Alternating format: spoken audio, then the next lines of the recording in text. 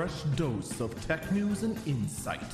This is the Early Burb Briefing. It is Monday, October 11th, 2021. This is the Early Burb Briefing. I'm Eagle Falcon.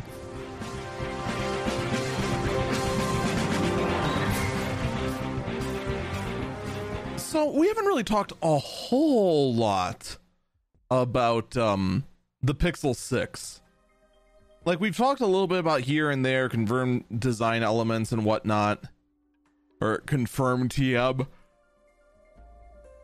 But lately, the leaks have been getting so bad that I don't know what Google's going to announce that's going to surprise anyone. We know everything. We know it's going to run a custom SoC. We know exactly what it's going to look like.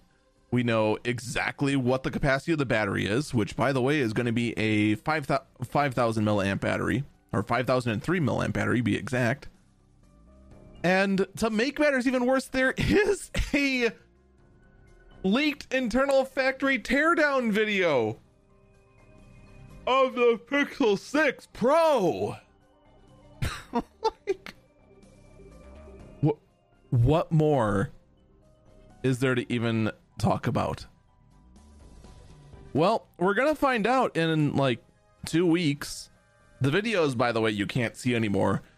Google has, in fact, put DMCA takedown notices on them because, well, wouldn't you? But this is almost as big of a leak as, say, oh, I don't know, the iPhone 4.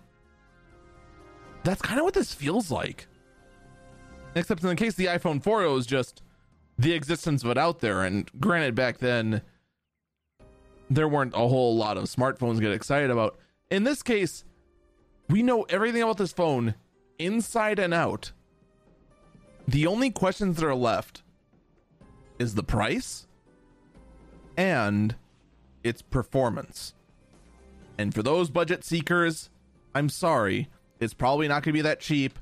And more importantly, it's probably not going to have a headphone jack. In an unrelated story, though, I actually just recently picked up an iPad Pro for my dad. I found in a used off-lease lot. I did not realize how thin these new designed iPad Pros are, which is going to be the same design as the iPad Air and the iPad Mini. Like, it is barely as thick as a headphone jack. So considering how deep the headphone jack would have to go, and you have to account for the thickness of the screen and whatnot, I don't think it actually is, for once, physically possible to actually put a headphone jack on this iPad. It is actually rather surprising. That also being said, holy cow, you better be careful with it. But I'll give more of my thoughts on that. I don't know when I'll give more of my thoughts on it. It's a pretty cool device, but if I was to use it in any sort of portable scenario, like taking it out of the house, definitely case. But in any case, Pixel 6 coming soon with no secrets remaining. That's gonna do it for me. Stay safe and stay healthy.